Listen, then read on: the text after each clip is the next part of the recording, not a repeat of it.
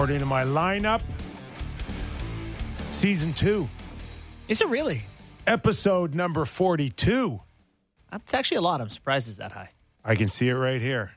Nick Kiprios, Justin Bourne, Derek Brandale, Frank the Tank, and our very own Sammy McKee. Hope everybody had a good weekend.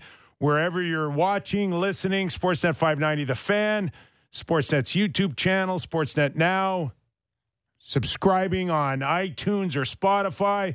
We're glad you're here. Give us a rating and review. Hit the like button. We love all of that. Send us your social insurance numbers. Credit card. Yeah, whatever you got. Information. We'll try our take best to checks, sell cash. it. Make Yeah. some money on the side. We're doing our best out here, man. Help. We are. Hope everybody had a safe weekend. It was an entertaining one. Yes. Did we not, Justin, get a look into the crystal ball at maybe Tampa Bay, Toronto, round 2 out of what we saw on the weekend? Yeah, definitely. It was exciting to see a team. I would say the contrast from the San Jose Wednesday night game or whatever night of the week it was to Saturday was really satisfying to see a good team toe-to-toe. I thought both teams played pretty good. Good game. It was. And again, for just the thought of if I told you way back when no Morgan Riley or Jake Muzzin on the blue line. Or Brody, yeah. To Brody. It's almost the forgotten guy. I know. He's back right? now. He's skating, though. But to tell you that 25 games into the season, we'd be watching Tampa Bay and Toronto in Tampa Bay and the Leafs holding their own, I don't think we would have thought that would have been possible. Mm-hmm. Yeah, I agree. It's like they've evolved to a team that you trust to play defensively, to hang with the good teams, to do the right thing. So different look at it for sure. I'm surprised that we saw, Mac Hollowell for the 5th game. They got Connor Timmins waiting in the wings. And, I think they've had success with their lineup and didn't want to tinker with it too much. The Big Mac. Sammy, are you okay with everything, or is there just a part of you that goes, okay, but... And here's the but.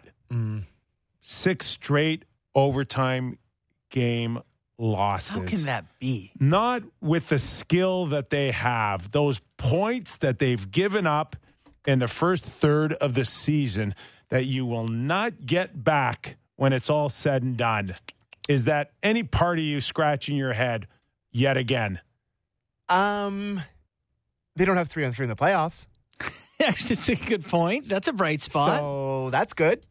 That is really good. They have the most OT losses in the league, boys. Boys, I said it after they lost that game that we went to against the Isles. It's just, at this point, it's full on yips. Is it just... Yips. It's yips. I love the yips assessment. It's not... And you know how I feel about the pond hockey point. But... You think it's ridiculous? Well, I just think it's goofy right now to promote something that you would laugh right out of your most important time of the year in the playoffs. Like, you would never, ever, ever think that this would be a good alternative to end a game in the Stanley Cup playoffs. We're all in agreement on that, correct? Yeah. So why do we need it over 82 games? Because people pay their money and they want to go home with a decision. So no one wants to go see... Yeah. In the middleness. Then can we Gray, purgatory.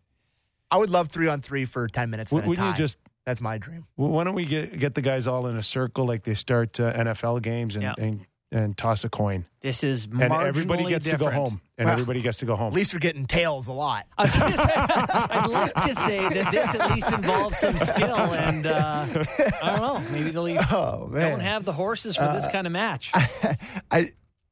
They've lost. So I'm looking at the standings here now, and the Leafs have played a lot of hockey. They've got 3 games. They've played 3 more games than the Bruins, and they're 4 games back of them, right? So the Bruins have 40 points. They've won 20 of their first 23 hockey games, which is just sickening. But say the Leafs had won 3 of those overtimes, they're 1 point back. I know they're 3 games, but they've played through. But, this is going to matter. And we talked about it before the show. Now that it's getting ridiculous, it's going to matter. It's real points now. If you're 2-4 or 3-3, it's not a huge deal. They've 0-6 or 1-6. It's a big swing. They've left 6 points on the table here, and go ahead. Let's just get it out of the way and talk about the overtime because it was 20 seconds long. Bad turnover. Murray should have it. Anything else? No, yeah, there's a ton. Okay. There's a ton. All But right. before we do it, then, if we're going to, I was going to start off with an overview Let's of the start game. with dessert. What's that? Let's just start with dessert and talk about it. Let's do go it. to the 3-on-3. Yeah. Okay, let's go to Sheldon Keefe for our first Kippers Clipper of the week on 3-on-3. Okay. Well, it's important because it affects the standings, right? So, I mean, obviously we have been talking about it, working on it. This is not one we're going to overthink. I mean, obviously we can't give him the puck back, and then, I mean, we need to save there. Matt knows that, and he played a great game, so, we'll let that one slide. But so we're not going to overthink this one. But obviously, overtime makes a difference in the standings, especially the way it's been going for us. So he all but said, "Hey, Matt, I know you've been awesome, but that goal sucked, buddy." Yeah, he's like, "I'm not going to bury you here."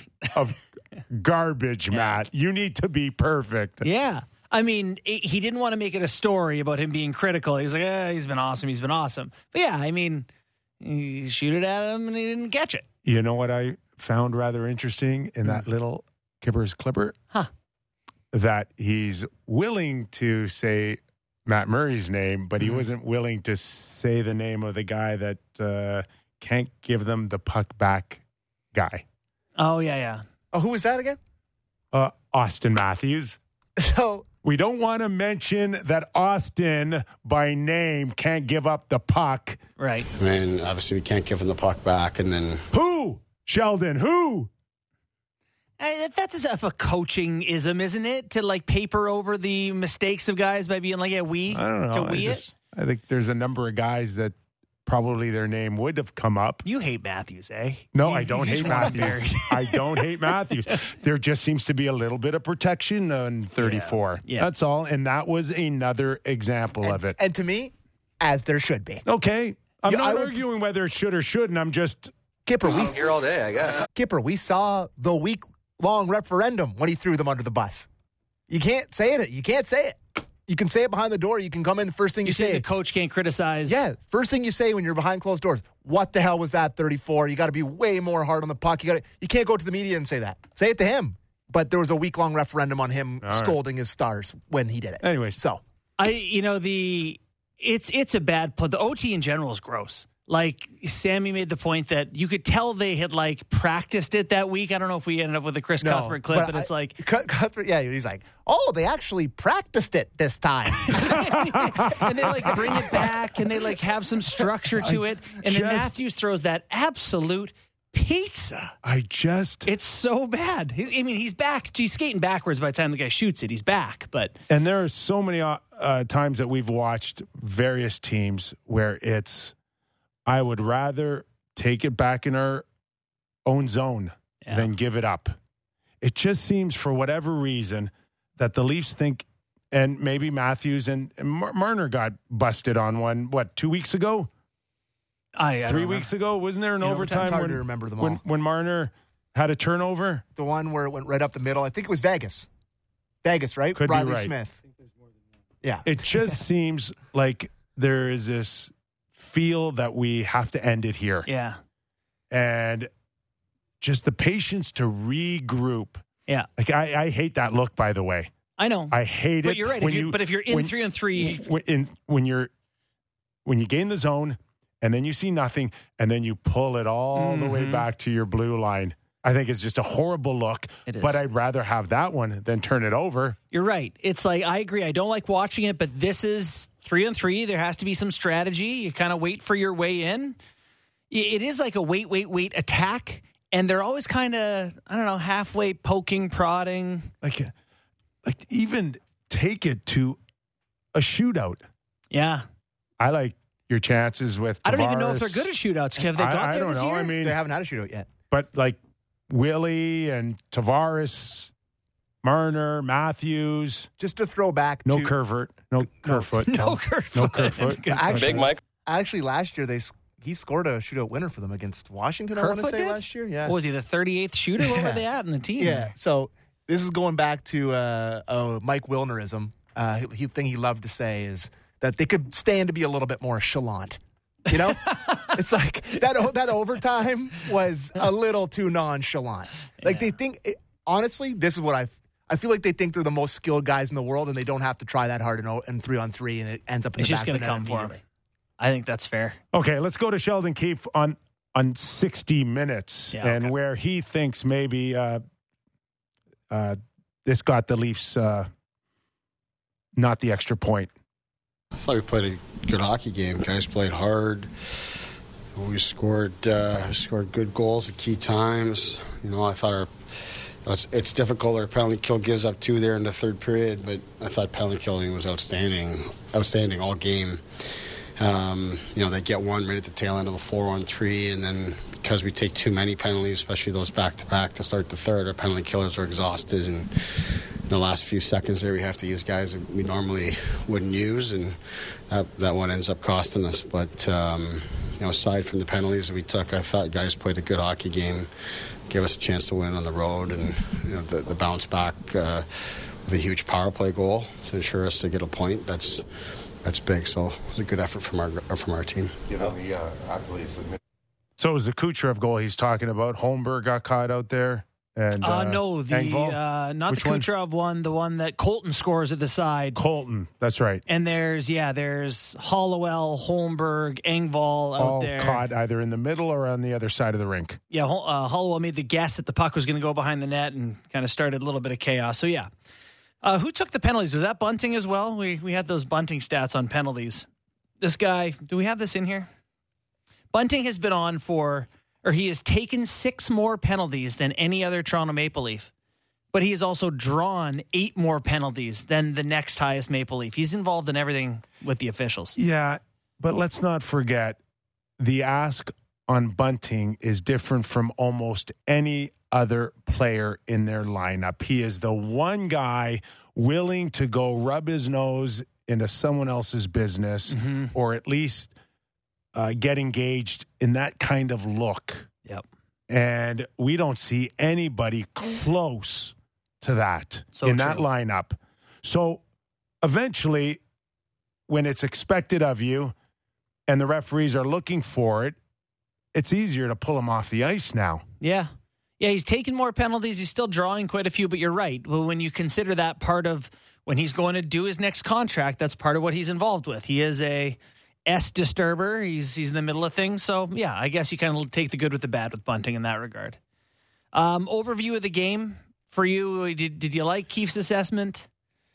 I thought, yes, I did. Yeah. I did like his assessment. I thought the guys played hard. The one thing that is been noticeable, which continues to be noticeable for me, is that they've vastly improved their play without the puck. Yeah. And at times, I think Saturday night, we all noticed that this game, and Sammy, you can back this up, but this is the game where you go, okay, they need Morgan Riley now. Yeah, right? yeah. This is the game where you're like, boy, it would have been nice for 44 to go back out there and just skate the puck out of the zone. Yes, that was my biggest takeaway in terms of what the Leafs struggled with in that game was their inability to break the puck, any of their defensemen. Like I thought, how many times did Mark Giordano do that move where he flips it to center ice and kind of hopes just a that punt? flip? Yes, and you skate into it. They must have taken, I wanted to go back and count, I don't know if there's stats for it, but there had to be at least 12 or 13 icings in this game. The amount of times the Leafs iced the puck. It was it felt like they had such a hard time. And that was probably Cooper telling them, saying, listen, you guys are big bodies. Go in there and lean on their D-man, make them make a decision. I don't think Hollowell was particularly good, and I think that's kind of reflecting why he's maybe out of the lineup tomorrow night. Maybe see Timmins in. But I have to say, from a Leaf fan perspective, the parallels to the last game they played in that building were stark. Really? Well, yeah. I mean, they go into the third period with a one-goal lead. Couple ticky-tack calls. That call on Marner off the face-off. Sure, he trips him a little bit. Standing there. Yes, shoots it in the net. And then it didn't cost them, but even Kerfoot took a penalty 100 feet from his own net. Yeah. In the offensive zone behind the net. And then they lose in overtime. It was a little bit of a bad dream game, if I'm being honest. It felt like I was reliving a really painful moment. You guys didn't feel that at all? Yeah, no. I did. I had the Kucherov thing in particular. But from beginning to end, you're right. It had that kind of playoff kind of feel. Where all these moments were amplified, it felt like. Everything just felt like you're noticing these moments way more in this kind of game than you are, like Borny said, in Wednesday against the Sharks. Yeah, you're picking apart the little details because they come back to matter, right? Exactly. Justin Hall played 26 minutes, team high on the Leafs, and was on the ice killing penalties for more than Pontus Holberg was on the ice in the whole game. He's on the ice for 8.5 minutes of PK time. Yeah. Man, I mean, it's too much. That's too much Justin Hall. Love the guy. Not everyone does. I'm a fan. That's too much Justin Hall. But what else are you going to do, I guess? Little thin. Was there any part of you that said that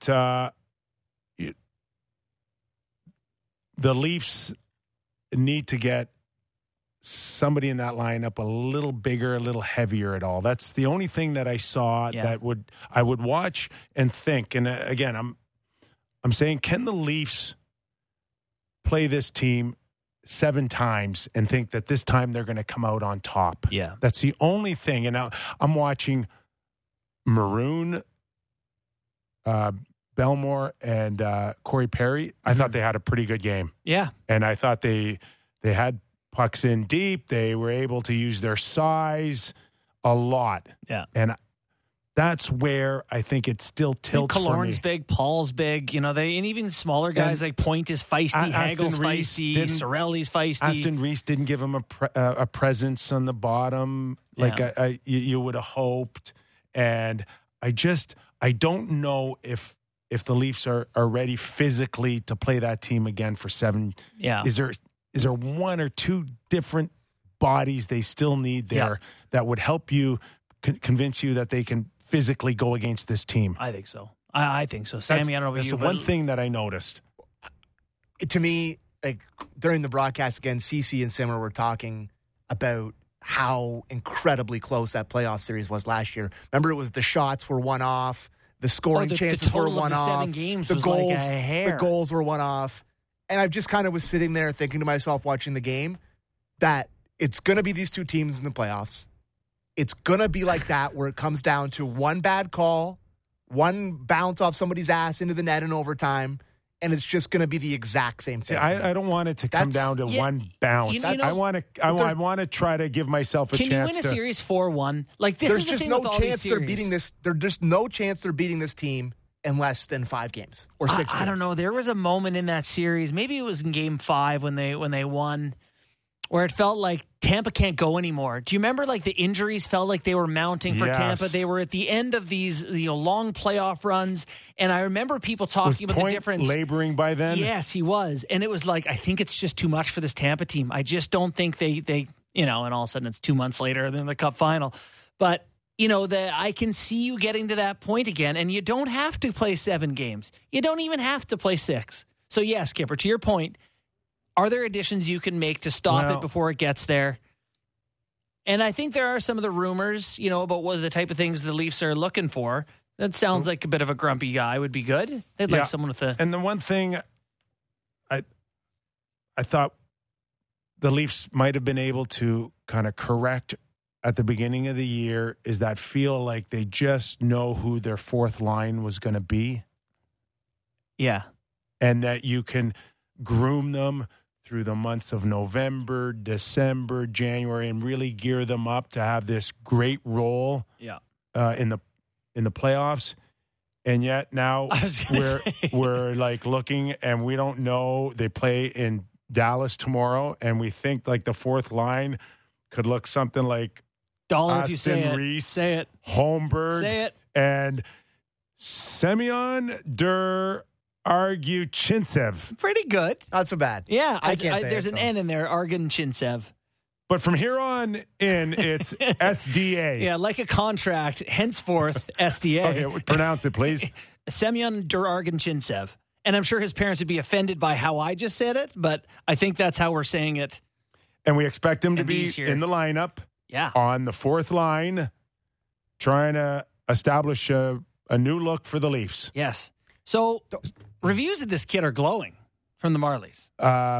Great skater. Great skill, more skilled than Mulligan and Robertson. Yes. I believe the phrase was like trying to pin a fish down in the corner when he has it. But it's in the past, he hadn't been competitive in the way that you need to be when you're small or How track small? and defend. Very small. How small? He's competitive now. He's working hard. Like play handball against the curb? I think he's 168 pounds or so. I don't know. 5'8"? 9. He is listed on Hockey DB, which is one of my favorite websites, at 5'10", Okay. 173. Okay. All right. So 5'9", 160. So, a more skilled Malgin?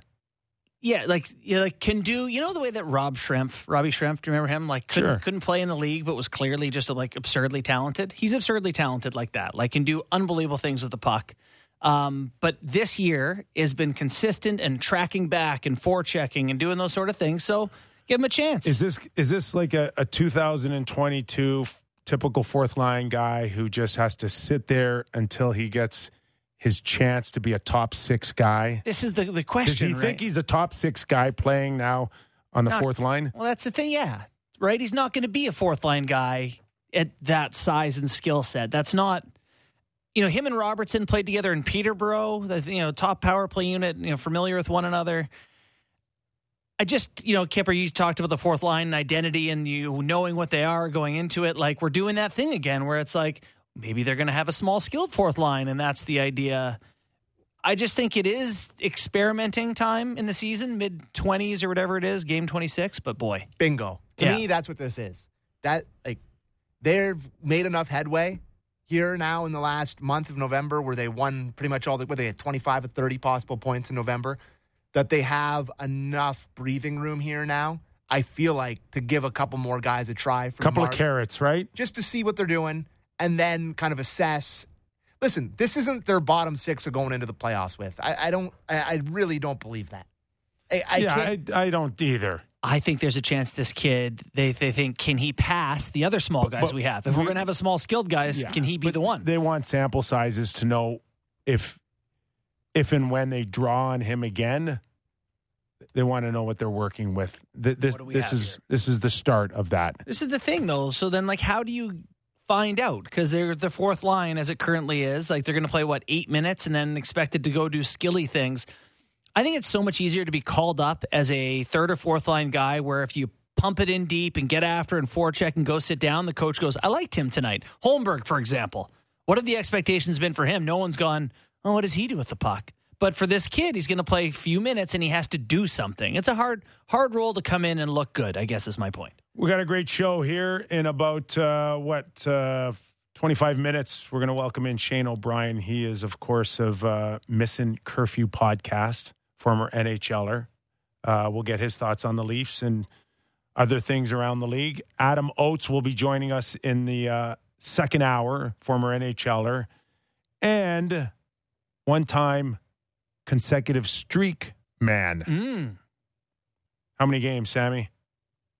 I think 20 and 22 or 21, I want to say, that he has. I'm looking at it right now. He's got a 21 gamer and a 20 gamer in his career. That's nice. 9 players have streaks of 20 games or more going back 30 years. Just 9 players. So Oates has 2 of them. he will know exactly what Mitch Marner's going through. Of course, Saturday night didn't take Mitch Marner long to stand on his own. Above my hero, Daryl Sittler, above Ed Olchuk. Let's go to Sheldon Keefe on Marner. Yeah, it was, and it just how the goal materialized too. You could almost see him computing it in his mind before it happened, where he sensed that their guy was maybe in a little bit of trouble, and he got a little bit of luck, a little bit of help from the referee there, but he felt that he could put a little pressure there and create a turnover, and it's exactly what happened. And then see him get rewarded and secure the record and all that kind of stuff. It's great to see. Very well deserved. He was excellent again tonight, and no coincidence that he's in the box when they score. They finally get their first power play goal for us. That's a heck of a goal. Kampf makes a nice play too, doesn't he? He did. But Marner to get the initial puck and beats the goalie there and makes that play. I know if it was the Leafs on the other side of that, we'd be burying Sergachev. I don't know. Their team had a rough night, eh? Their team was a bit of a tire fire down there, but Yeah, great play by Kampf. Marner shooting the puck. He's got a bunch of goals now in this stretch, too, which is nice. 9 goals, 17 assists over his 19-game streak. Yeah. You're going to accuse me of jinxing this or not, but I think this has some legs to really run. I do, too. I think if I was a betting man, Yeah. which I'm not yet, No. but maybe one But day. you can play on an app for free without money called Next. Download it in the App Store. Kipper owns the product. But it's All right. amazing. Check it out. All right. We'll get into that some other time. But I do believe that, with the threat of their power play and the way he's playing right now, that there's a chance that this thing could go a lot deeper. It's just, particularly for me, it's guys with vision. That was actually, I sent you guys a list of the 9 guys who have the long streak. It's a lot of guys who are setup men. A lot of guys who are, involved in getting the puck, distributing the puck. And for me with Marner, who's he going to play against where he doesn't get the puck to some good shooters, some guys like John Tavares? He's just around it all the time. He certainly has you would have to be unlucky, it feels like, for him not to get points. So, yeah, I can see it. And how about tomorrow night? For the first time in NHL history, 2 people with consecutive point streaks of 18 games or more are playing each other head-to-head. Jason Robertson has an 18-game point streak right now. Yeah, but he's not a Leaf. He's not. Such a good point. But anyway. That is that's pretty cool. Robertson has 33 points over a streak or something. 35. He just scores. 35. He just scores. Scores every time he's 24 goals in that, or 23 goals in that time. Just on fire. Wow. Yeah. And everyone's like, yeah, it's Dallas, though. All right, let's get Mitch Marner on his breaking the record Saturday night. I mean, it's cool. Like I was saying to you guys earlier this week, man. I grew up in this city. I love being a part of this team nowadays. It's special to me. It's special growing up to watch this team play hockey and now to have my name in something pretty amazing. It's it's hard to describe, but like I've been saying to you guys, man, it's not a one-man effort up there. It's 5-man. That was a great effort by Dave there on that first one there, and just trying to go out there and help this team win games. And unfortunately, we weren't able to do it tonight, but. A lot of love to my guys for helping me out achieve this accomplishment. That was good. Yeah, really nice. For sure. Very. Did you catch the nowadays comment? I did. So you guys both mentioned that. What am I missing on that? Well, yeah. Now it's fun. Okay. It wasn't earlier. Before-a-days, not so much fun. Nowadays, it's fun. Before-a-days. I'm putting that in my dictionary. I like that. Yeah. Nowadays things are all right. Yeah, now it's good. When we were 4-4-2, people aren't killing me right now. It's fun. The before times were dark. Nowadays. Nowadays things are good. Yes. And nowadays you can have a fourth line of Semyon Argachintsev and Nick Robertson and, I don't know, Sonic the Hedgehog. Why don't we get Keefe on Murray? I want to go back to Murray a little bit because he did get clipped. Yeah. That's something, too, that I don't know if we want to pair that to overtime at all, but there's 10 minutes to go in the third period where he took a bit of a ding in the old noggin. But anyway. Okay, let's go to Kiefer. Yeah, I thought he was great. It's a challenging night for him. Lots of tough saves, lots of special teams, and they put a lot of traffic in front of you too. So obviously he's going to want that overtime shot back, and it's he hasn't let one in like that all season. So that's a tough one to end the night for him. But he's great, and obviously a great goalie going at the other end. So it was a pretty good battle back and forth between the two of them. That's the type of goal that we saw a lot in Ottawa last year, and that was the type of goal that scared the crap out of Sammy to start the season. Although Sammy was a true believer, I'll take the brunt of. I was afraid. Oh no, I was terrified after. Oh, he was terrified too. The Montreal game was not good for anyone's psyche to start the year. He was awful in that game. Just haven't seen it. To Sheldon's point, I mean, maybe the first one since that. I think that opening statistically, week. it's the first bad goal. In terms of should not have gone in from there. Now, surprise, surprise, Corey Perry buzzes by the tower and clips him. No, it was Stamkos that did it. Oh no, you're right. You're right. It was. You're right. Yeah, that dirty bastard. As much as notoriously filthy Steven Stamkos. As much as I'd love to say it was Corey Perry, it was Stamkos. But do you think that had any type of effect on him to finish out the game? So I'm going to say no, but I am going to say I did notice him shaking his pull head. his head back into the turtle Yes. a little bit and giving the cobwebs a little dust off. So, yeah, probably didn't help his vision or anything. But Now- here's the thing. Everyone gives it the best goalies in the league, Shesterkin, bad goals. They happen here and there. You'd prefer they not come in overtime against Tampa Bay on Saturday night. But I will say this, though, that when you start getting into a playoff series and you know what the conversations are about this guy's crowding a Fabergé egg. crowding a goalie, getting him off his rhythm, bumping him a little bit.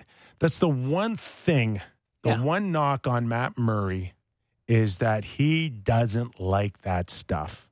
You can tell, too. He gets pissed off at guys that are floating around the front of the net quite a bit. I'll take that, though. Yeah. I don't mind a guy who's What's that? he gets mad at people and chops them and, The question is that can he play through it? can he play through it? Yeah. And can he maintain his focus and find a way to not, I'll say it, get hurt? Yeah. Do you guys see the picture for celebrating Marner's 19th goal streak or whatever? Like there's the whole team gathered around In the Marner or dressing whatever. room. And then I don't know if you noticed, but Murray's like in the distance, just his eyes like angry and somber. Like I guess he's not happy with how the game ended, I'm presuming. But like the whole team was around him like, way to go, Mitchie. Boy, you get a point off of the two-time Stanley Cup champions, on the 1 road. year removed. And was not if happy. he's not happy because of that, then I like his competitiveness. Sure. Yeah, absolutely. And, you feel good that right now Samsonov's there too. He will get bumped a lot more. Yeah. I think that's just you just know that's coming in the playoffs. It just changes on so many levels that you can never, ever have anything in the regular season come close to what you see. Think about game one in Vasilevsky, the way playoffs. he fights through that, right? Like he's so good. And I think because he's a big guy, and Murray's a big guy too, but differently. Murray's not thick like Vasilevsky. So I'd be remiss if I didn't bring this up because it was a huge talking point out of that game. But thoughts on the officiating in that game on Saturday night? Wow, like come on! When Not was a the big last time? officials guy. How many total penalties did we have there? A lot. Like 14? I'm looking it up right now, but there was a lot of penalties called. You just don't. I got it right here see too because that. I was looking up who it was Did the that took Leafs the have penalties at 8? the end. Or 7 or 8. Three in the third, 4, 5, 6, 7, 8 penalties for the Leafs. Okay, Yeah. and Tampa Bay they probably had 6 or 7. Yeah, 6. No, Leafs had 5 power plays. So nice of them to bring back the refs from the It first just- round last year. To bring them back. Just doesn't happen very often. Like that type of night. Do you think it is, big game, 2 teams, hot competitors, the refs are like hyper in tune, like a little bit too much, like they don't recognize when it's time to... It just reminded me of last year where they called every tiny infraction for 7 straight games and then didn't call a penalty for the rest of the playoffs. It kind of just brought me back to that a little bit. Yeah. And after everything they called in that, the ticky-tack, everything they called, and then for them to miss the play where John Tavares turns back into Oshawa Tavares end to end, and Victor Hedman legitimately puts his arm around him like he's his buddy at the bar and rides him into the net. Yeah, that what one I the could hell? not believe that Yeah, he that literally was. had an arm off and it was like around his body. And he kicks it. I understand they can't call it, but the reason he kicked it is because he got pulled down from behind like horse collars. And then he moved his leg and Well, no, kicked it while he was falling back. he was falling Yeah. because he was pulled. He got kicked. Anyways, it shouldn't have counted. I'm just saying, like, it's just I don't know how they don't call that. It's a massive game. It's a massive moment of the game. The puck's on his stick. He's going end to end. What an effort, eh? Yeah. By the way, It's like I'm telling you, Tavares is for a guy who isn't fast. He beats more people Yeah. one-on-one when he's good. Yeah. Sneaky. he is really sneaky with the puck. Yeah. So I don't want to be Mr. Whine about the ref because I don't feel like I really do it that often. No, you don't. And I just thought that they were particularly sketchy on Saturday night. And no, one more thing I wanted to say about the officiating. No call for Sergachev. Oh my God, the Russian guy, the superstar on their team. Kucherov on Hall. on Hall. That was dirty. Yeah, that was dirty. Yeah, Not worthy of a call? No question. Yeah, worthy of a call. And then it wasn't one. No call. But no, not worthy of anything else except a missed Should have been boarding call. Could have been 5. Well, they You know. called it. It was a 2-minute. What was it? What was it called? I think it was boarding, but it could have been 5. Was Could have been a call. Okay, yeah. Anyways, Cooch. You thought it was suspendable? Interference You thought against it was Justin suspendable? Hall. listen. This guy's got. He's not exactly like a nice guy on the ice. Doesn't sound like anywhere. He acts like a. Yeah, he acts badly at all times. He's been suspended multiple times, I think. This is the type of one that the puck wasn't there. He didn't look at anybody else. He drove him into the boards from behind. It's the exact hit you're trying to get out of the game. I thought he could have got one game. You know what? Listen to this, though. All right. First period, Mac Hollowell holding against Nikita Kucherov. Third period, Mitch Marner tripping against Nikita Kucherov. Timothy Liljegren, interference against Nikita Kucherov. There's a reason this guy is effective being that way, right? I'm not saying it's okay, but he's a little nasty. Guys don't like him. He draws penalties, and then he shoots it in the net on them. Really, really good. Third in the NHL in points right now. That guy is unbelievable. Power rankings of guys I hate the most in the league, he's top 5. No doubt. Can't stand him. But Can't stand him. this is Kucherov I despise my that God. dude. Hate him. because Hate he's him. so damn good. So damn good. He's dirty. Yeah. He's just Yeah, It's so you're like a the nightmare typical for the other side. Toronto Maple Leaf jealous fan. not jealous. Leafs have tons of You sick want him? players. You want him on your team? No, thanks. That's how much I hate him. I'll skip him in the draft. Sam, you're the best. I hate his- Honestly, I love that. I just hate his guys. Do you want Nikita Kucherov on your team? if Hart you- Trophy winner? if Two-time you- Cup champ? I don't. Here's the other thing. Here is you try to win the division or knock out Tampa Bay or Boston. Is those star players have that 100%. I agree. and Leafs Don't. You're Yet. bang on. No, you're bang on. No, not yet. Ever. I mean- if Tavares is going to do that. He's going to bury a defenseman in the boards head first. I know. Can Austin, after his Rasmus Dahlin cross-check, I thought he would start. Austin? He hasn't No. yet. No, I know he hasn't yet. Willie, no. Could they? Mitch? Could they learn No. it? Could they develop a little bit of a? Kucherov, FU? yes. Yeah. Stamkos, yeah. There's a little bit in them. I don't think they're like that's the Okay. thing. I want to hate him, but I can't hate him. He's just too classy. He's too good. Pasternak, Sorelli for sure. Nick Marchand, Ugh. Marchand. He'll do it. Yeah, I agree. And I do wonder, though, if so. My own experience as a player is that as I got older, I got more comfortable being like, you know what? Like, I deserve a little more respect than that. And I would be more likely to go at a guy as I got older. You probably did too. I figured it out like real early, I think, when I wasn't scoring goals. That's fair. That's fair. So I wonder, though, if they're, these guys have been in the league 7 years Okay, now. so who is most likely to bury somebody No, head you don't first need, in the you don't boards? need to bury someone I'm head just first in the comparing it boards. to what we I know. saw for Kucherov. Who's going to do what Kucherov did Saturday night I think on Hall? the only one eligible is really Matthews because I don't disagree. Willie is not in his nature, and I don't think you can poke that bear enough to make it his Yeah. nature. Mitch is, I don't want to say he's too small because there are small, But Mitch nasty doesn't- guys, but he that's not Mitch's game. didn't think that way. I could see it becoming a part of Matthews' game. We're just, can we get him there? Let's just get him in here and poke him a little bit, stir him up. I don't know. Tavares? I'm thinking more and more that Tavares is the closest to once in a while tangling a bit. can you accidentally, on purpose, Falling a goalie in the drive blue a paint? defenseman into the boards? Sure. I agree that it is a missing element that the Leafs stars are not jackasses. If they were worse people, it would be better for the team. I wish they were jackasses. We tried our best to get Cooper to tell us that Sorelli was playing He Friday did night. without saying it. I knew it. Yeah. Who's most likely on the Leafs to do it? But To do Period outside of the I guess core? Bunting by default. Oh, yeah, Bunting for sure. But then who? Sandin. it's That's a great just pick. not Yeah. the way they are going to beat I want you. it to be. Let me just run through the guys They're he gonna dressed the beat other you night. on skill and speed and a power play and puck possession. Okay, we got like a minute. Can this guy be a jerk? Zach Aston Reese, No. No. Kerfoot, Once in No. a while. Marner, No. Simmons. Yes. Holmberg, we don't know. Matthews, we just did. Engvall, Yes. If I worked with him. yes.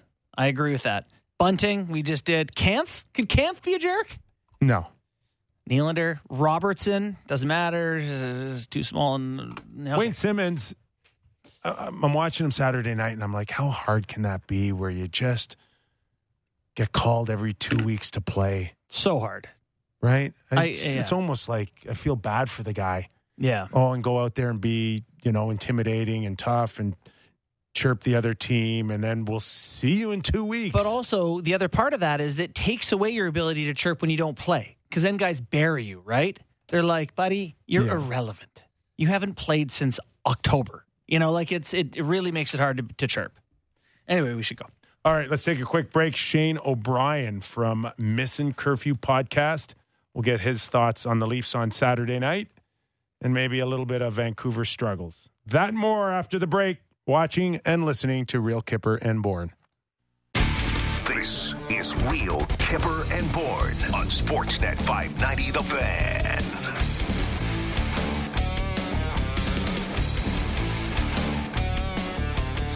So much to get into, including in the second hour. Adam Oates will be joining us. We'll talk a little Mitch Marner, consecutive point streak. Yeah. Adam Oates had a couple. Oh, yeah. How many do you think Shane O'Brien had? I think he probably got a 30-game point streak, would be my guess. Just a guess. Let's ask the co-host of Missing Curfew podcast as we welcome in Shane O'Brien. I think I once had maybe 2 or 3. No, not 3. Who am I kidding? Maybe 2. How about you? Kipper, I don't know. I guarantee you I had a few minor penalty streaks, Kipper. I bet you I had 6 or 7 games of a minor. But I don't know about points, man. Maybe 2 or 3, but a lot of nights I got a lot of minors in a row, Kipper, and I was like, when am I going to get through a game without taking one here? Nice. Not sure how much you caught of Saturday night Leaf in Tampa Bay, but many around here thinking, they might be ready to do it all over again come April. Yeah, you know what? I didn't catch the whole game, but I caught a bit of it. But I did catch John Cooper's comments before the game with Ron McLean and the boys. And, when a guy like John Cooper notices the detail that the Leafs are playing with and the details that their star players are playing with, and he says that, the way they're playing now will help them in the spring, to me, that's the ultimate compliment. So I know the game didn't go the way they did, but if a guy like John Cooper is noticing the way the Leafs are playing, more structure, better playoff hockey, that's a good sign for Leafs fans. And do you feel any differently about their chances this year, OB? Anything about the Leafs play that you like more or less? Borny, I wish I did, buddy. I just had Dougie Gilmer on the podcast, my favorite Leaf of all time. And, I'm from Port Up, Ontario. I just think, I don't know how their goaltending is going to be come playoff time. Yeah. Obviously their back end's dinged up right now. And then can their depth guys, can they perform come playoff time? I don't know. Eventually, when you have Austin Matthews and Mitch Marner and William Nylander and John Tavares, you're going to win a round. But do I think they can win the Stanley Cup? I'm still not a believer. One of the things we were just talking about before we brought you on was that there's a little bit of an X factor that some superstars have that others don't. And that is the ability to maybe get a little dirty every once in a while. We saw Kucherov bury Justin Hall Saturday night. Into the boards, led to a minor, but nothing more than that. And you look at Boston, and they've got still Brad Marchand with that element that could he do something stupid out here? And yet, the Leafs don't have that. Are you a big believer now that, it's not a must for one of your star players to have that edge? Or is there still a sense, OB, that, it'd be awfully nice if you had that element of surprise from a superstar? Yeah, Kipper, I still think it's important, especially, in a 7-game series. The Toronto Maple Leafs and Austin Matthews, he's a fabulous player. He's an unbelievable talent. Watching him night in, night out, and you boys, especially being in Toronto, you must appreciate it even more. But come playoff time, and John Tavares too, he's a great player. He's an unbelievable career. But come playoff time, can he get a little dirty? Can Matthews get a little dirty? Can Mitch Marner get his nose dirty? What it's like, Kipper. When you get into playoffs, everyone's got to get out of their comfort zone. And can these star guys, can they get greasy? Can they get dirty? When I saw Mitch Marner with a black guy after that Winnipeg Jets game, I was like, here we go. This is what this guy needs to look like come playoff time. You got to get out of your element and play a little bit dirtier and let the other guys know that if push comes to shove, you will do something. You know, I was actually thinking to be the perfect guy to ask about this. There are a couple big hits over the last little bit. Trouba just laid out Andreas Athanasiou, and who was it? Dahlin smoked Nieto. Yeah. Nieto. You know, and it just feels like so many guys are comfortable cutting up the middle, driving through the right up the gut of the neutral zone with their head down because people don't hit like they used to anymore. What are your thoughts on what's, the big hits like this and how rare they are? Yeah, I love seeing it. I got to give that Dahlin credit. He plays with an edge. I don't know if he'd play with an edge if Kipper was on the ice back in the day, but nowadays he plays with that edge, so I got to give him that. And Trouba, that's his game. I mean, he plays hard. Listen, the New York Rangers, to me, was an embarrassing effort. Losing on home ice to the Sens and then losing at home ice to the Blackhawks. For Trouba to step up and drill that guy, I think it's unbelievable. But the New York Rangers in general, they got to look in the mirror. And for me, it starts with their structure away from the puck. They got to start playing a lot better. Shesterkin bailed them out last year, and that's not happening this year. You know, the other thing, too, is I would believe, Obi, it'd be a lot harder to have those big hits. The guys are more mobile. They move faster, quicker. I mean, even watching the Dahlin hit in Buffalo, and you know what I marveled as much as the hit was his ability to match Nieto's speed with just skating backwards until he was ready. Like, to me, that stands out as much as anything else. And just how much harder it would be to time a hit like that today than even 5 or 10 years ago. And Scott Stevens was the great at kind of catching you by the element of surprise. I'm not sure Scott Stevens would have been able to skate backwards like Dahlin to lay out a hit like that. Yeah. Yeah, I know. Kipper, you're 100% right. And, from my era, I think of, Phaneuf and maybe a Nicholas Kronwall that were so good at stepping up. And, I was never a great open ice hitter, but, when you come down outside the dots and you're running out of real estate, Kipper, that's the hit that I miss, right? I miss the D coming over and finishing the guy in the corner. I get it. It's no longer the way they play. But I'm with you. That Dahlin open ice hit, that's just a credit to how good his feet are. Obi, you name your guys' show is Missing Curfew, and I was wondering if you think guys today go out. Do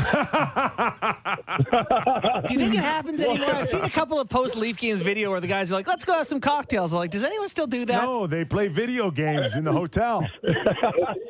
Well, listen, I think each era goes out. I think probably in Kipper's era, guys went out more than my era, and then now people in this era probably go out less. But I'll tell you what, I make a joke about this, boys, but Mitch Marner, when he got his 18-game point streak and tied Sittler and Eddie O, he comes in the dressing room and the Leafs dump water on him. Steven Stamkos gets his 1,000th point. The boys in Tampa are drinking beers and chugging beers. I'm just saying, boys, I know I'm old school, but Kipper, is there any beer in that Leafs dressing room or what? There's got to be a case of Molson Canadian somewhere in there. Buddy, they don't want the calories. I'm telling you. Keep it lean. It's not Nick even Ultras for the boys. Forget about perception. They don't want the calories. Jeez. Just listen, Sky Kipper, vodka. I know all that from my playing days, Kipper, but I sacrificed the food for the booze when it came to calories. I said, I'll skip the meal here tonight, boys. I got one more for you just before we move off of Trouba and the Rangers. Just the mere fact that he was willing to go after Brady Tkachuk. And, not often that you see two of the higher paid guys in the league go toe-to-toe. But just your thoughts on Trouba, again, trying to just change it up for his teammates, wake them up, do something. I didn't mind it at all. No, Kipper, I loved it. I loved it on Brady Tkachuk's part, too. That's a kid I absolutely love, a kid that I believe, that Ottawa Senators franchise can build around. I thought they would be off to a better start this year. The Talbot injury, I think, hurt them a little bit. But with Trouba, you're right. Listen, the Rangers went to the Eastern Conference Finals last year. They were supposed to be good again this year. For whatever reason, they don't have that get up and go. And Trouba's the leader of that team. And if you want to step up and fight the other captain, I think it's great. He always plays physical. And to me, there's not enough guys in the league that play that way anymore. One team I wanted to ask you about while we had you was the Canucks. I don't call it a tire fire. It's not good, though, right? Lots of talent. Contract situations are weird. Is Bo Horvat can leave? What are your thoughts on the Canucks season and kind of where they stand in terms of moving forward? Yeah, great question. Obviously with Bo, he's having a great year, and as ex-player, you always want to time it that you're UFA, and I'm sure him and his agent are happy. But when you look at the Canucks from a whole, and Poor Bruce Boudreau. Bruce is such a great guy, and, he goes in there and turns them around last year, and then they have a tough start. But my point being is they don't pay attention to playing defense. Like, how many times are you going to give up a 2 or 3 goal lead? And, Kipper, you know this as an ex-player. Before you sit in the dressing room and you look around and say, fellas, it's just not good enough. Like, you can't blame the coaches. You can't blame the assistant coaches. It's the guys within, and they play a loose away from the puck. And then when they get up 3, they think it's cookie night, and they want to make it 6-1, and before you know it, they're down in the game. So, to me, it's a character thing. I love JT Miller. I think that's a guy you could build a team around. But for me, it's character right now in Vancouver. We're talking to Shane O'Brien, co-host of Missing Curfew, the podcast, touching on Vancouver. Surprised to hear how Brock Boeser all of a sudden is on the outside looking in here? No, you know what, Kipper? Another kid. Obviously a touchy situation with what, his dad passing away, and it was cancer right in Vancouver, and I get all that, but it's bigger than just one game for Brock. Like, I talked about comfort zone with you guys earlier in the show here today. Like, that's a kid that has one of the best releases in the NHL. I don't know if I've ever seen him even get hit with a stick or a shoulder or anything. Like, you got to eventually go to the dirty areas and get out of your comfort zone and show that you care. And I don't know him personally. I don't want to attack him as a person, but as a hockey player, he just doesn't go to the dirty areas enough. And to me, he doesn't compete hard enough. Going around the league a little bit, one of the topics of interest for us to chat about was Jordan Binnington in St. Louis and Kipper. And I know we were going to talk about it a little more later, but I wanted to get your thoughts on how you would feel seeing the opposing goalie, constantly going at guys, jawing, chatting at the bench rather than just playing goal. What are your thoughts on Binnington's antics in St. Louis? Yeah, it's crazy. Like, throughout my career, usually it was guys like Luongo and Pekka Rinne telling me to calm down, right? So I never played for a goalie that was like Binner. But for whatever reason, it definitely helps him come playoff time. He has a Stanley Cup ring because of it. It's a tough one for me because I love people that play with passion, but at the same time, you want your number one goalie to kind of be calm in any situation. But for Craig Berube to come out and say something, obviously Chief has seen enough. Things aren't going well. I love Binner, but it's probably time for him to just kind of concentrate on playing goal. And they got enough guys in St. Louis can fight if they have to. Are you surprised at St. Louis's struggles, the streaks, just the mere fact that they've got some tough decisions, starting with, say, their captain on what do you do with him as he goes towards unrestricted free agency? And we're talking about Ryan O'Reilly. Yeah, you know what, Kipper? I love Factor. I met him when he was a young kid in Colorado, and I knew he was special right when I met him. I'm not surprised. The first 3 games of the year, they started off 3-0, and I watched all 3 of them, and I was like, wow, they're lucky to win these games, and they're getting outskated. And to me, it's their foot speed. I still think they look, they're chasing the game many nights. Their back end hasn't been as good as, probably Doug Armstrong had hoped. So tough decisions moving forward. I'm not sure what's going to happen, but I will never bet against teams that have won a Stanley Cup. And with a captain like Ryan O'Reilly, they still got time to turn it around. Last one for me, Obi. Just want to get your thoughts on how your podcast is going, how you're enjoying it. Is media life what you expected? Yeah, you know what, boys? I think I'm working harder now than when I played, Kipper. I should have worked this hard when I was playing, Kipper. I maybe wouldn't have to have a second career, but no, it's going great. We're actually trying to pull off a men's league tournament in Vegas, March 23rd to the 26th. So it's anybody out there in Toronto, if you're looking for a nice National League men's league tournament, go to missingcurfewcup.com and check it out. It's going to be a National League weekend. All 3 of us are coming. That's all you needed to say. Yeah, let's do it. Let's do it, Kipper. Let's do it. All right, one more for me, and that's just your biggest surprise now, almost a third into the season. Boston at 20-3 or Seattle at 15-6-3? Oh, great question. I guess I'm going to have to go. I guess I'm going to have to go Seattle for the main fact that I watched Boston play opening night against a banged-up Washington Capitals team, but the way Krejci jumped right back in, Kipper, from being out of the league for a year, I was like, wow, they got that second-line center back. So for me, I'm going to say Seattle. I love the way they play. They play up-tempo. They can score goals. They can go forward. I still believe if they want to make the playoffs, I know that's crazy with the record right now, play away from the puck, structure. I sound like that old defensive coach, but they got to play a little tighter D. But Seattle's a great story. Wow, it sure is. Obi, thanks for doing this, man. We really appreciate it. Anytime, fellas. Thanks for having me. Thanks, Obi. Shane O'Brien. Great podcast, too. Missing Curfew. Yeah. A couple of classic hockey guys. Were you a Missing Curfew guy? I actually was, yeah. You were. Yeah, but Oh, yeah. a make curfew. Now is that all in your book coming out? A little bit. When's your book coming out? February 14th. February 14th. Yeah, Down and Back, it's called. On Valentine's Day because it's so full of love. Well, it's related to an important anniversary for me personally. All right. And it just happens That's to kinda fall. cool. Books come out on Tuesday, so it happens to be Valentine's Day. Okay. But but I was more likely to make curfew and then go back out. You do the check-in, take the call if there is one, room checks or whatever, and then you go back out. Did you ever hear that Scotty Bowman curfew trick? No. Where he tells the bellman, the 24-hour security bell guy at the hotel, to I've heard this, yeah. get the guys to sign an autograph stick for him after curfew. Yeah. And every signature on the stick is busted? Yes. Correct. That's incredible. I've never heard that before. Oh, yeah. That's amazing. I know Lou Smart. Lamoriello had a lot of tricks of that, paying off the help or whether it's loitering himself around there or someone else. My rule of thumb is that you only break curfew with the best players on the team. It's a great rule of thumb. Okay. Yeah. And when a guy like...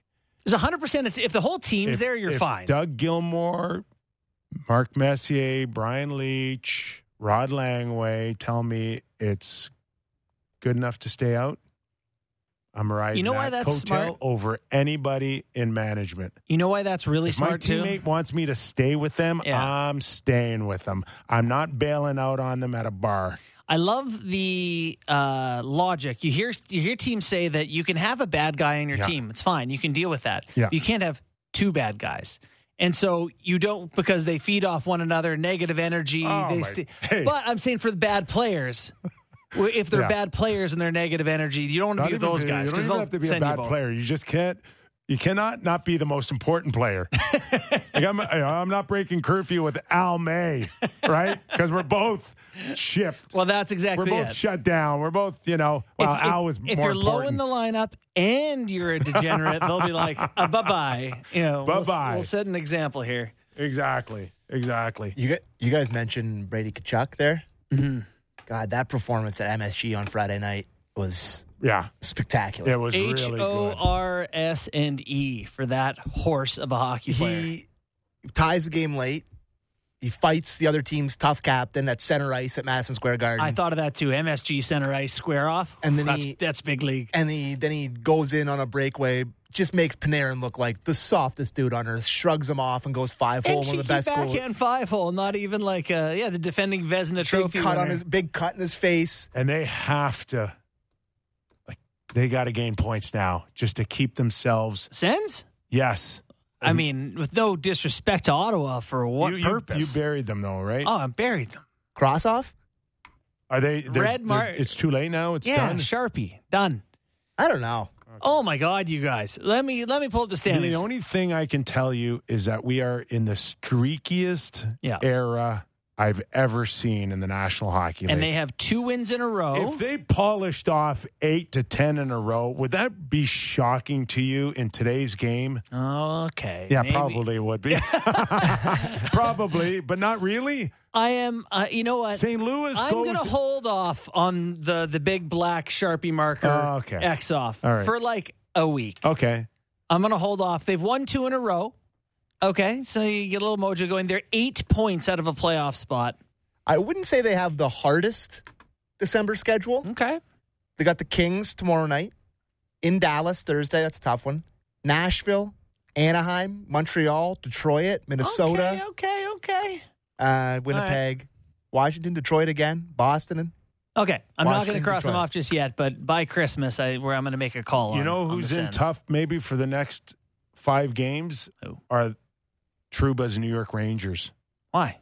Because they've got a tough schedule coming up, which I think includes Colorado, Vegas, if I'm not mistaken. Take a quick peek. I am. And I think in game 4 or 5, the Toronto Maple Leafs. They got, Blues, Golden Knights, Avalanche, Devils, Leafs. Okay. So better beat the Blues.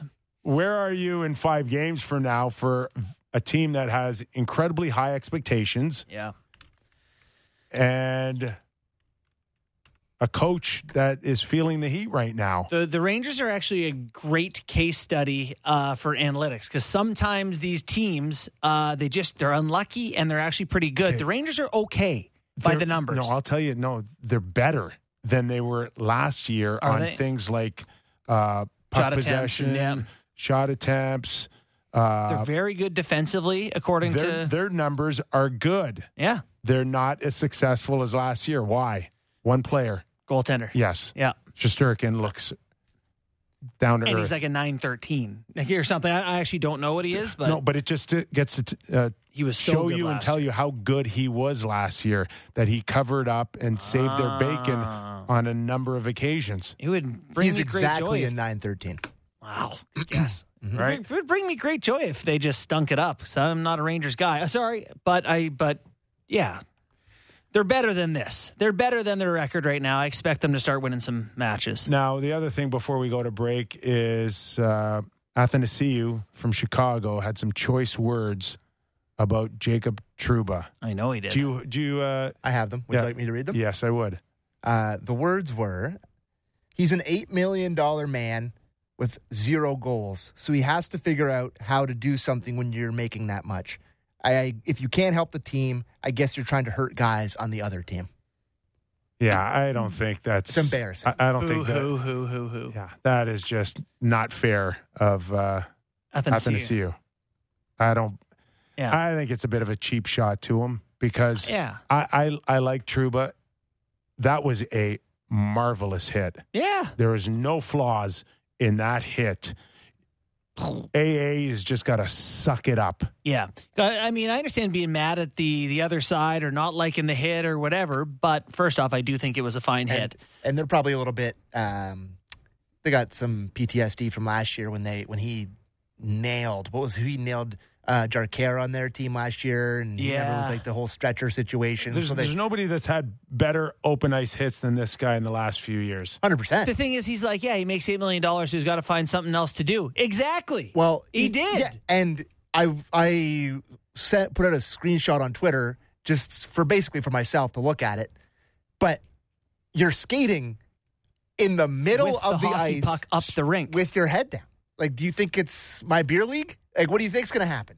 And Jacob this is the thing, Trouba. people don't expect to get hit anymore. Know who's on the ice, man. Read the game sheet, pal. I think it's such a slippery slope now for guys to comment on who they think is overpaid and underpaid. And it's like, what are you doing? Yeah, that is an Are you unnecessary. serious? Yeah. Should we go back and take a look at your $3 million a year and find out for sure? Estimate the value teams have gotten out of the. Don't go there. Yeah. And Trouba certainly is a guy that's probably seen more power play time on Winnipeg than he does Well, now. I was going to say, Adam Fox is like the best defenseman in the league. You're not going to be PP1, so. Fox, I think, played 30 minutes. Fox has 27 points in 26 games. Ugh. Yeah. He's pretty good. He's not number one power play. Yeah. And don't worry about what his job's offensively. He's got 77 shots, Trouba. Yeah. He's not just sitting on the bench doing nothing. I mean, he's a contributor for them. So, I don't know. I mean, I didn't like that. I didn't like where he went. I don't on hate Trouba. the idea of a guy getting pounded then saying like, F you, I don't like that guy. But yeah, it doesn't seem, it's inaccurate to say he's not earning any. And if I'm not mistaken, it was Jonathan Taves that jumped in there Yeah, right fought away, him immediately. which was kind of cool. That's a big man to go after when you're not necessarily a fighter. Taves has fought though. Yeah. Oh, he's got some edge I'm there. sure he's double digits in Right. fights in his career. Maybe that's the Leafs superstar with FU factor. Third line, Jonathan Taves is your center. You know where I said Colorado boys. Yeah. Could he not work for the Leafs? I mean, money, I know. I'm aware of the money thing. But, I mean, if they did a whole bunch of fancy stuff, would you want him? Expiring Taves? Yeah. I would never turn him down. What if Taves is, because you said the Giroux thing, these guys will have their team over a Yeah. barrel. If they're like, send us a second and Robertson, I don't know. Can I offer you a really hardworking penalty killer that just skates around like the wind? Is Alex this Kerfoot. 47? Oh, Just skates like the wind. Flies around, boys. And that you're, would free up 3.5 Schmill. yeah, and you'll pick up the cab fare to the airport, right? Because you drive Yeah, I'll drive. You'll drive Engvall. No, I'll pay the gas. I'll drive him. Okay. Engvall, yeah. All right. One guy we're not paying cab fare to is Adam Oates. We've got him after the break. That guy gets a limo for having the career that he had. Adam Oates coming up next. We'll discuss the Marner streak, one that he's seen not once but twice in his career. Adam Oates after the break. You're watching and listening to Real Kipper and Bourne. This is Real Kipper and Bourne on Sportsnet 590 The Fan.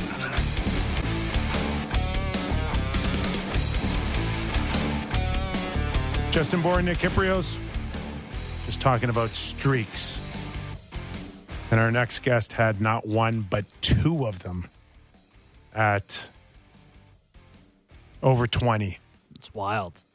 Wild. And he was, I think if we talk about pure passers, setup guys, and I mean, obviously Wayne's in a class on his own with a number of assists.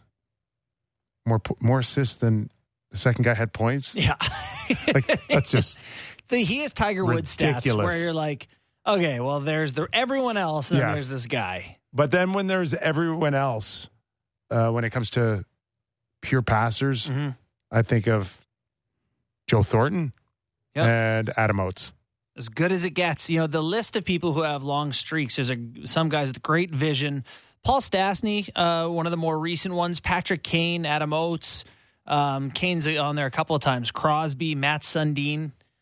What was Matt's at? Matt's is the top of the list. Longest streak in the past 30 years. Quebec. 30 games, 92, 93. The same year that Oates had a 21 It's hard to gamer. imagine that he didn't do that in the prime of his career with the Toronto Maple Leafs, and he did it in those early years in Quebec. Hey, have you seen the pushback to us celebrating this streak at all? People, we got Oates now. We'll talk about it later. People are mad because it's Toronto and we're making a big deal out of it. But as you see here, it's happened 9 times in the last 30 years, so it's a big deal. Yes. All right. As promised, Adam Oates, former NHLer, 1,079 assists.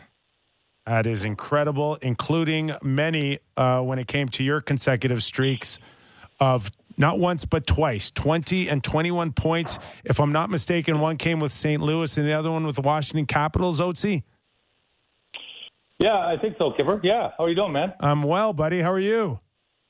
I'm good, thanks. Yeah. Do you remember those streaks well? Was it a big deal or was it one of those, okay? Yes and no.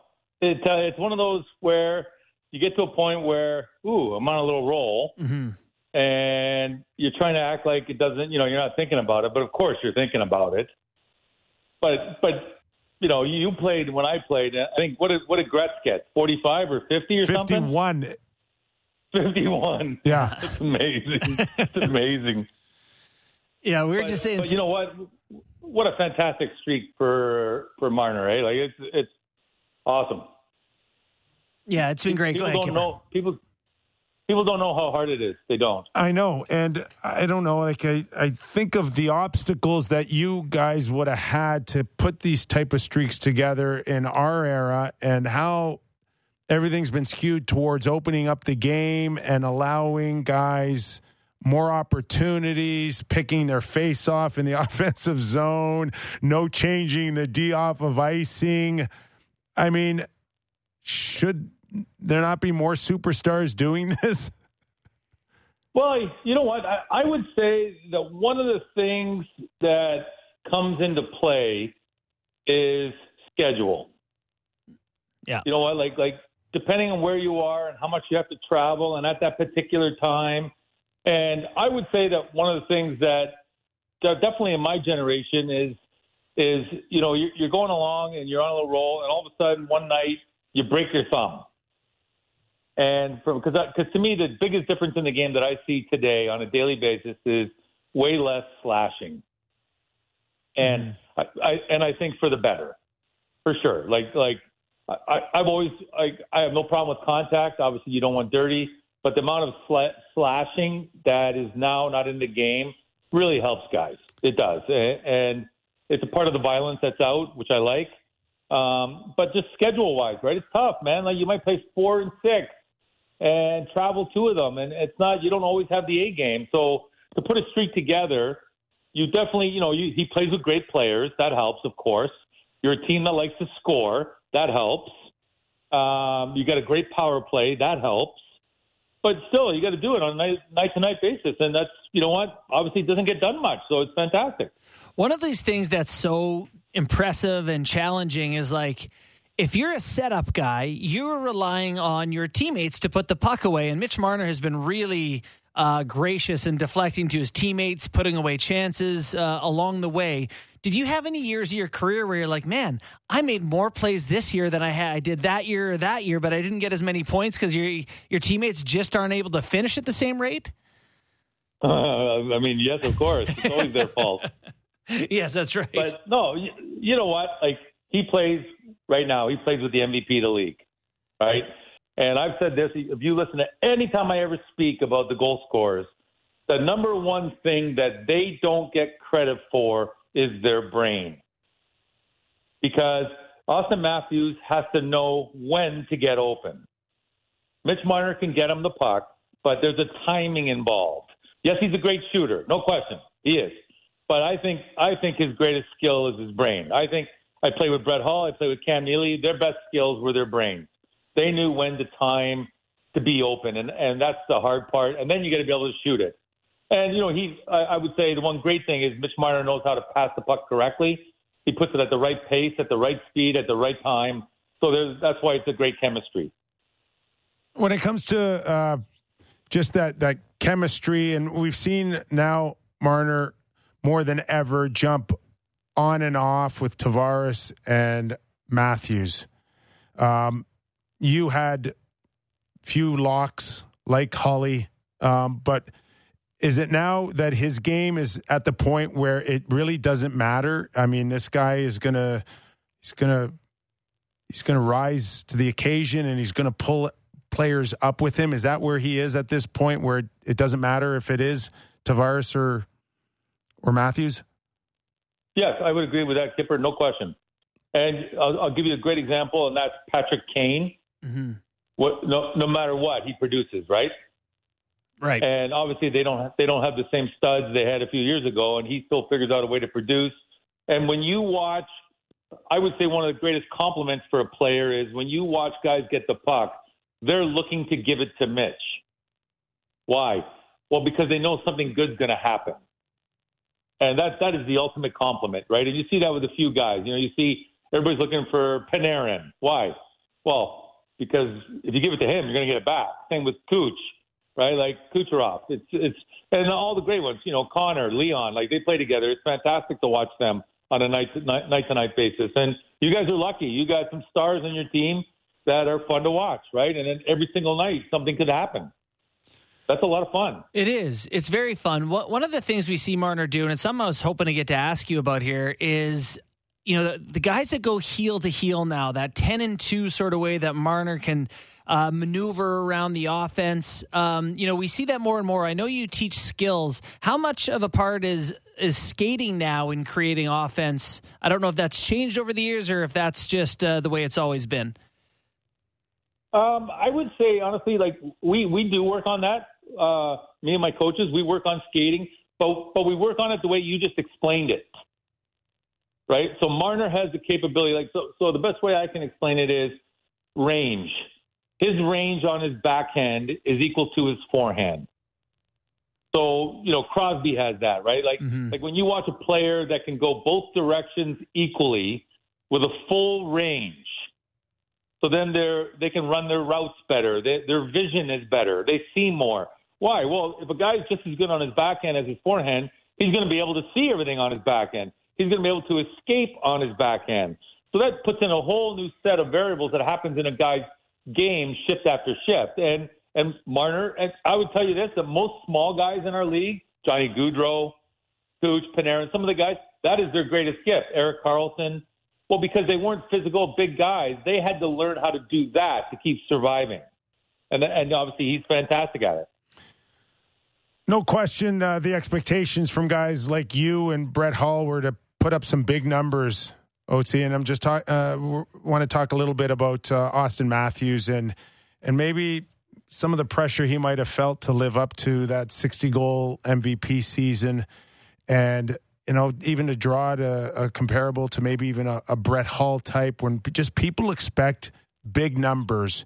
And then what would that have done to you and the pressure on you to help him fulfill those huge expectations?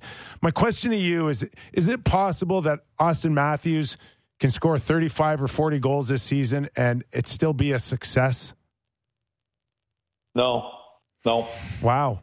I mean, I think that's too drastic a difference. Okay. And he's not going to score that little. 50. I mean, do you expect good numbers? Yes. Now, in answer to your question about the pressure, oh yeah, and obviously he's in a very difficult market. The good news is he's playing with great players. They have a great power play, so I don't see that happening, barring an injury. So, but you can't be that drastic. You every single guy wants to live up to a certain production. You played with Mets, right? So like every single night, Mets wanted to do it too, right? I played against you guys, and every night, he brought it no matter what. And I would say, when it comes to Hully won MVP of the league. He scored 86 goals. And the next year, we added Brendan Shanahan, who was a goal scorer. And that was also a Canada Cup year. So Brian Sutter had gone and been assistant coach. So when he came back, he tweaked our systems. And that affected Hully out of the gate. And so a lot of little variables like, ice time, responsibilities, having another good goal scorer, and little different systems. We didn't get as many power plays. So the first month of the season was a bit of a struggle. And being the MVP, no question he felt it. So in answer to your question, for sure, you wear that on your shoulders every night. You were one of the best passers in the history of the game. I don't think at times too often that pressure would have forced you to make a pass that you didn't really like to make, but others would. And I think at times I've even watched Morgan Riley try to look for Matthews even on the power play, and maybe it's not there or he's forcing it, but the pressure, I think, for others to get these guys the puck was that the case? Did you ever see that outside of the pressure that you put upon yourself to put the perfect pass on Hully's stick? Were there others out there where you just say, hey, it's not there? No question. I think that comes to the territory. There's an underlying pressure to give certain guys the puck. And that's where, good coaching comes into play in the sense that, okay, yes, he's going to get his shot. You want to try and make the right play at the right time. And yes, if he's open, he wants it. So let's make sure we know when he is open and when he's not open. And that's, and I would say, I was guilty of that, of course. You want to get Hully the puck, and maybe there's times I should have shot when I didn't. So I don't think anybody's perfect on that, but very good point. Is that, I wonder about that on the power play in general, because Mitch Marner is such a great offensive producer, but he went 100 games without a power play goal at one point. This year he was 25 games without a power play goal. He scores last night and gets, or on Saturday night and gets his first one. When you're a passer and people think of you as a passer, I wonder how hard it is to remind yourself that you can shoot and you can do those things. Is that something you had to do consciously? Yeah, no question. Yeah. Very hard, actually. Very hard. And, part of it is I know that if I can get Hully the puck right now, he's got a better chance of scoring as opposed to me just turning and trying to shoot it on a goalie who's facing me. Right. Where if I can get the goalie to move and get it to Hully, that's a way better opportunity. So that's sort of the way guys think about it. But to your point, no question. When I coached the Caps, my first meeting with Ovi was, you're going to get a lot of shots, but the power play is not about you. Mm-hmm. It's about us. You're still going to be the guy that gets the most, but to your point, I need the other guys to be able to, if it's open, they got to see it too. They're not just looking for you. Oh, see, 20 years ago, would it have been more acceptable that, hey, this guy's a disher, this guy's a playmaker? I mean, do you recall working on your shot, or were you always like, I'm the setup guy? And today, would a guy that's known for being a passer spend a lot more time on his shot today than some guys would have 20 years ago? Yeah, I think you're right. I do. Did you work on your shot thinking that you needed to? Not nearly enough, but to your point, for sure. Yeah, and the funny thing is the goaltending's so good now that you still need those opportunities. And, you want to make the right decision at the right time. And so when you think of offense, obviously power play is number one. Number two is entering the zone. Do you enter the zone with numbers? Because that's an odd man situation. And then 5-on-5 hockey is very difficult, right? You got to create these little mini 2-on-1s, openings, rebounds. How do you go to the net? So for me, it's volume of shots. It's not working on your shot. And obviously there are a few guys in the league that have a special shot. Yeah, that's their number one weapon. But still, it's volume of shots. You need lots of shots. And those guys get them, don't they? Oh, yeah.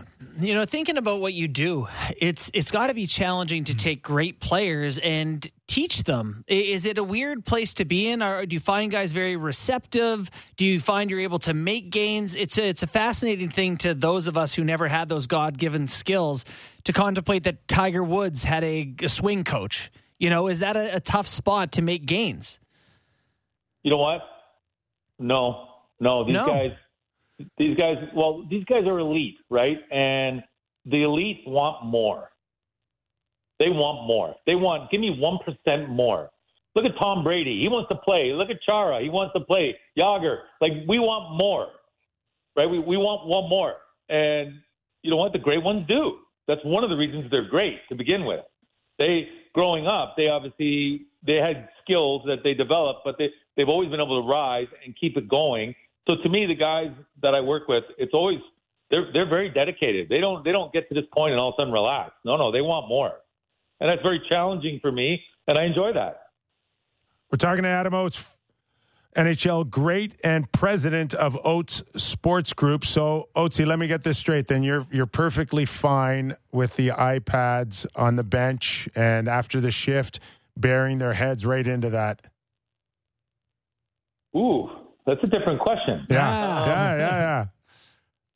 That's a different question. Because there's a part of me that I don't like it, but I'd love to get your thoughts. I'm the same as you. I'm 50-50, where, for example, if I was on the power play and Chris Chelios stopped me, and I could go to the bench and on a commercial, I could look at it and I could realize, oh my, I had way more time than I thought. I think that would help me. But to do it just for the sake of doing it, I think that's a waste of time and it's grandstanding. Yeah. But if there's strategic things, like let's say we blow a face-off and they score a goal, and all of a sudden you can correct that on the bench with a little reminder on an assignment. I think it's productive as long as it's done right. It's information, right? Yeah. If it's done right. Yeah. What's hard is watching the game is information too. I just think it disconnects. It disconnects you from what's going on in the present. And, we're also talking about a play much like a snowflake. There's no two plays that ever are the same. That's why I like it for special teams. There's patterns on special teams. And, just to your point, do you need to physically see it on a video that you had more time? Like you got 4 coaches there and, can someone not see that you had way more time and just share it with you? I just think I love players wanting to get better and they're like sponges. But, I think once you come off the bench, there's teammates there, there's coaches there. It just disconnects you a little bit more from being on a team instead of, focusing on your individual play. That's my only point. Yeah, I agree with you. I think that, like I said, it's got to be very selective because I also think it's got a fakeness to it because you're not really digesting some of that information. But you also look at this generation. Everybody walks around with their cell phones, buried their head in their cell phone nowadays, aren't they? Oh, yeah. I don't know what you're talking about. Yeah. Hold on, I got to take a call. People are driving, looking at their phone. People are crossing crosswalks, looking at their phone. I mean, it is a bit of this generation. So these guys are used to it, which obviously for you and me, that's irritating. But I do, like I said, once in a blue moon, if I was coming off and I thought something and I wanted to look at it real quick, if I couldn't, like if I said, hey, Kipper, did you see that play? No, I missed it. All right, then I might want to look. But if I said, hey, were you open? Yes, I was. You were? Oh, man, I didn't see it, man. Yeah. You know, so if it's done correctly, I think it's okay. If we're just doing it on autopilot, and because obviously we all know some guy's going to make a mistake. He's going to look at that and make the same mistake next shift. So it's not like he's fixing anything, right? Yeah. So once again, if it's done correctly, I think it can be productive. But to your point, you don't want to disconnect from the game. No. OT, I always enjoy listening to you. I loved our times together on Hockey Night in Canada. I always caught myself going, wow, every time you spoke, felt like I learned something, and today's no different. Thanks for doing this, pal. Hey, my pleasure. Thank you, Kipper. Thanks, OT. Adam Oates, NHL great, president of Oates Sports Group. He does a ton individually, and there is that fine line. If I can recall, I don't know whether it was last year or the year before, it was Chris Kreider, and if I'm not mistaken, Zibanejad. And Zibanejad's going to the iPad, and he takes it and he chucks it. Tom Brady style. And I just thought that was really cool. And I think it actually happened again in a later game where they went out and scored after that. I know exactly what you're talking about. Here's my proposal to you. Yeah.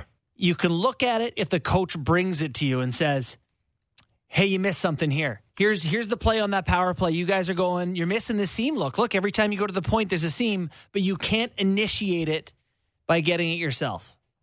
Plus, Nylander's uploading TikToks during the game, I've noticed. Here's what I'm proposing. On the bench. Here's what I'm proposing. You wait until in between periods. No. Okay? The game is about mistakes. Mistakes make less create offense. Mistakeless games are boring. Okay. I want boring if I'm a coach. Yeah, I know. But we're in the entertainment, right? Yeah. And I know there's times when I'm about winning and what makes the players and the coaches successful. But I want to see players think for themselves instead of thinking that they've got the answer in a tablet. Now, if I'm not mistaken, Sam, they can't use laser finders on the PGA Tour for distance, right? Correct. Like there is a history of leagues limiting technology and saying, figure it out. That's part of the game, is figuring out the opposition, finding the patterns. So there's some merit. I don't disagree with the concept. I don't know that it's changing things and that it's making teams that much better. I actually think it's probably fairly ineffective because you just said the snowflake thing. There's plays just don't develop the same way. No. You're like, oh, I missed them on that 2-on-1. Next time you get another 2-on-1 like that, like it doesn't really happen like that. Doesn't. So the education can wait till after the game, and I'm not sure those guys are getting ahead anyway. Sammy, you break the tie for us. Tablets or no tablets on the bench? I love what you guys are saying and agree. But if I'm playing in my beer league game tonight and I go off and there's a tablet of my shift, I'm 100% watching. Yeah, but nobody else is. Right. And you're also on my beer league game, of course. But if I'm in the NHL, and they have the technology. You really want to see yourself on film? 100%. It would become habitual. It's a screen. Here's the thing. I'd be addicted to it, guaranteed. You only have so many attention points to give, right, Kipper? So if you're watching the screen to evaluate your own moment, you're missing the opportunity to evaluate your teammates' moments and be the guy who says next time your teammate comes, hey, every time you take it down the right side, that D is coming across and stepping up. Like you're missing the chance to help your teammates and learn yourself. But this is where it's all been funneled to. Like when you think about now today's player. I hate my phone. Do you? I just hate that it makes me look at it. Yeah. When we don't have the internet, it's amazing. Maybe you don't look at it all day except on our show. It's making me feel bad now. The thing. Hold on for a second. I got a thought, and I just want to finish it out. Go for it. That everything is skewed now towards like this individual stuff. Yeah. I would bet today's player has spent more time with individual coaches collectively than he ever has with team coaches. Like over the course of the year or something, or even in season? From year to year. Yeah. Like they've got more skating coaches and fitness coaches, and everything's geared towards their game individually. Yeah. And it's away from one head coach sending 20 messages. They're used to one coach for one message to you and your game, but then you've got that one head coach that has to send 20 messages, and it's less about that than it is about individual skills now today. I actually think that this feeds into a greater point about the lack of team. Like when you thought of the New York Islanders teams that won 4 cups in a row, that was a group of people that you were like, who's on the Islanders? And you're like, oh, it's Bossy and it's, Potvin and Gillies and Bourne and all those names. But now with the salary cap, if you're good like the Lightning, the Tampa Bay Lightning of this dynasty are like 4 guys in my mind, right? It's like Hedman and Stamkos and Kucherov, Vasilevsky. It's a handful of guys. It's not a collective team because you have to ship guys out every time. Goodrow and Coleman were part of it, but we can't afford them anymore. And so it's all individualized, Kipper, the point you're making, where guys have to look out for themselves because they're expendable. They're not a part of a team anymore. Unless you're one of the great players in the league, you're not a part of the team. And that's, this Toronto Maple Leafs team is the 4 guys, Riley, not even the goalies. And if you're the other guys, you're just the other guys. And so I don't think there is this sense of team like there used to be.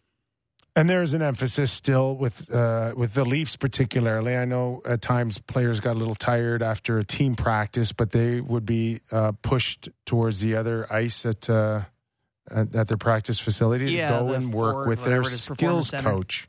Right? Yeah, usually they'd be broken up into groups, and so I used to make up the itinerary, and each guy would go to a collection of people for 15 minutes, and then team practice would start. And team practice might be 30 minutes, and before the ice, there's an hour or so of people jumping around.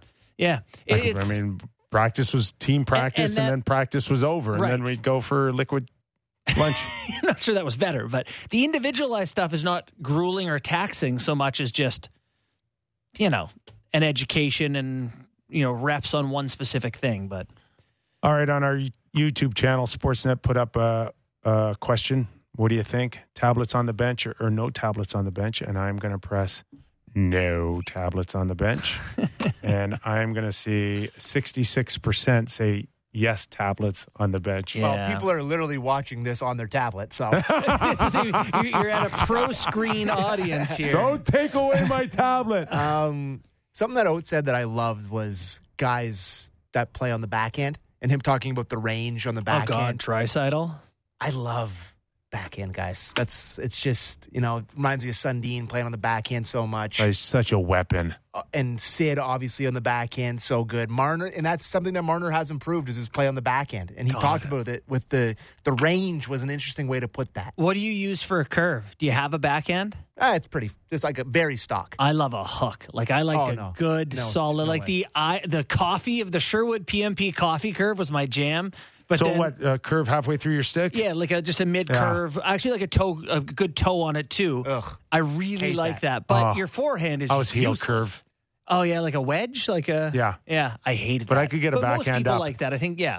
And I got enough of a flat blade to go I could go directly up. Like if I could, in tight, I could get under it. But yeah, like making a backhand sauce or something, I was pretty useless at. I saw Luke Gazdic did a video. Yeah, it was cool. And it just showed the difference in Draisaitl's blade and McDavid, right? It's like they're using a different piece of machinery. It's a completely different thing. Like, he's using a tennis racket out there. The burger flipper is what he called it. It's insane.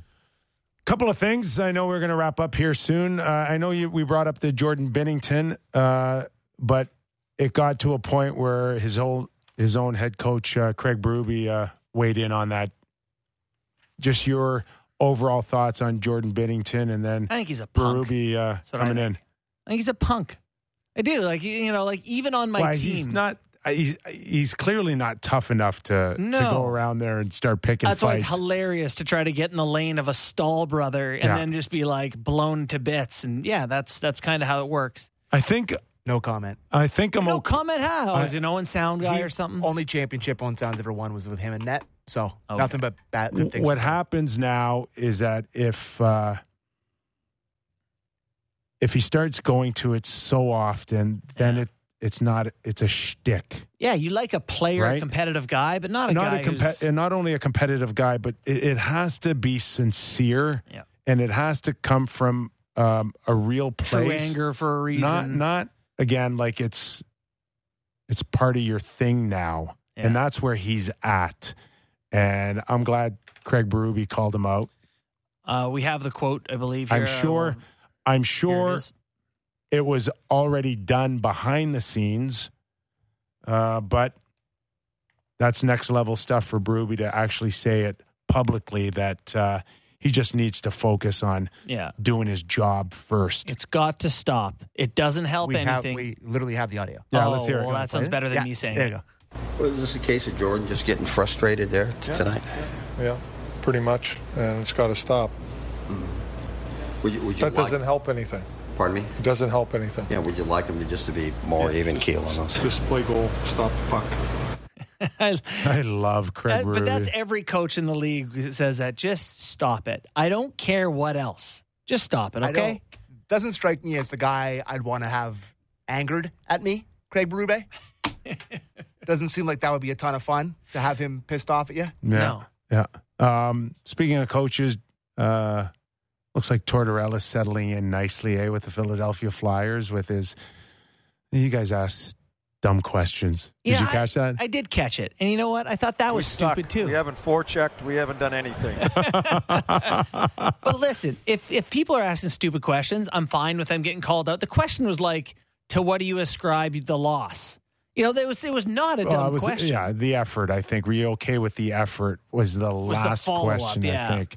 But the first part was like, why do you think you guys lost, or something? And then like, were you okay with the effort? Yeah. But are those dumb questions? He has a way of attracting the attention, and I don't know if that takes away other attention. And to a certain extent, Philly kind of knew they weren't very good. They did. And when you go and get a guy like Tortorella, this is what you paid for. You paid for those theatrics of him. Oh, then get the out of here then. This is what you pay for. Yeah. And this is what happens when a GM doesn't believe or doesn't recognize that his team just needs to bottom out peacefully and, is trying to prove that the team is better than people think, right? Because Torts is a notorious wring the last drop out of every guy. He's not a go peacefully through the night, Charlie Montoya while the Jays are struggling type of manager. So they suck. They suck. They suck bad. Yeah, Crystal Lanon's having a terrible year for them. Yeah. Why did they sign him? I don't know. What was the D'Angelo's point? turnover machine. Truly, though, I think it's Fletcher who thinks we're not that bad. We're closer than people think, and they're not. They're bad. There has to be an element, though, that for Chuck Fletcher to think that I'm not allowed to be bad. I'm not allowed to send that message out. You look in the stands, it's not Philadelphia Flyer history where it's an automatic. You're going to sell out. Right. And there's plenty of competition with the Phillies and other dollars that are going out. And we got to look like we're in the race. I can't. I'm just looking for the tweet right now, but it was like, you look at the teams in Philadelphia and the 76ers trade for James Harden, who's an MVP, and Trey Turner just signs with the Phillies. $300 million? 300 schmills. Oh, my God. Pretty decent. 11 years, $300 million. Takes him to the age of 40? Yeah, takes him to the age of 40. Not bad. And is he a fast guy? He's a nasty baseball player. He's really good. Shortstop, great hitter. Yeah, quick, super duper fast. Star. Yeah, oh yeah. Yeah, that's the first thing to go. Vintage 5-tool guy. Eagles making big moves, and this offseason the Flyers go out and get Justin Braun and Nick Delorier. It's just like in the city they're losing that grip on people there, and All right. On the weekend, also, our Elliot Friedman reporting that Brock Besser now has him and his agent have been granted permission to shop around. I'm like, hold on for a second. You just signed this guy 3 years, almost 20 million, plus, yeah.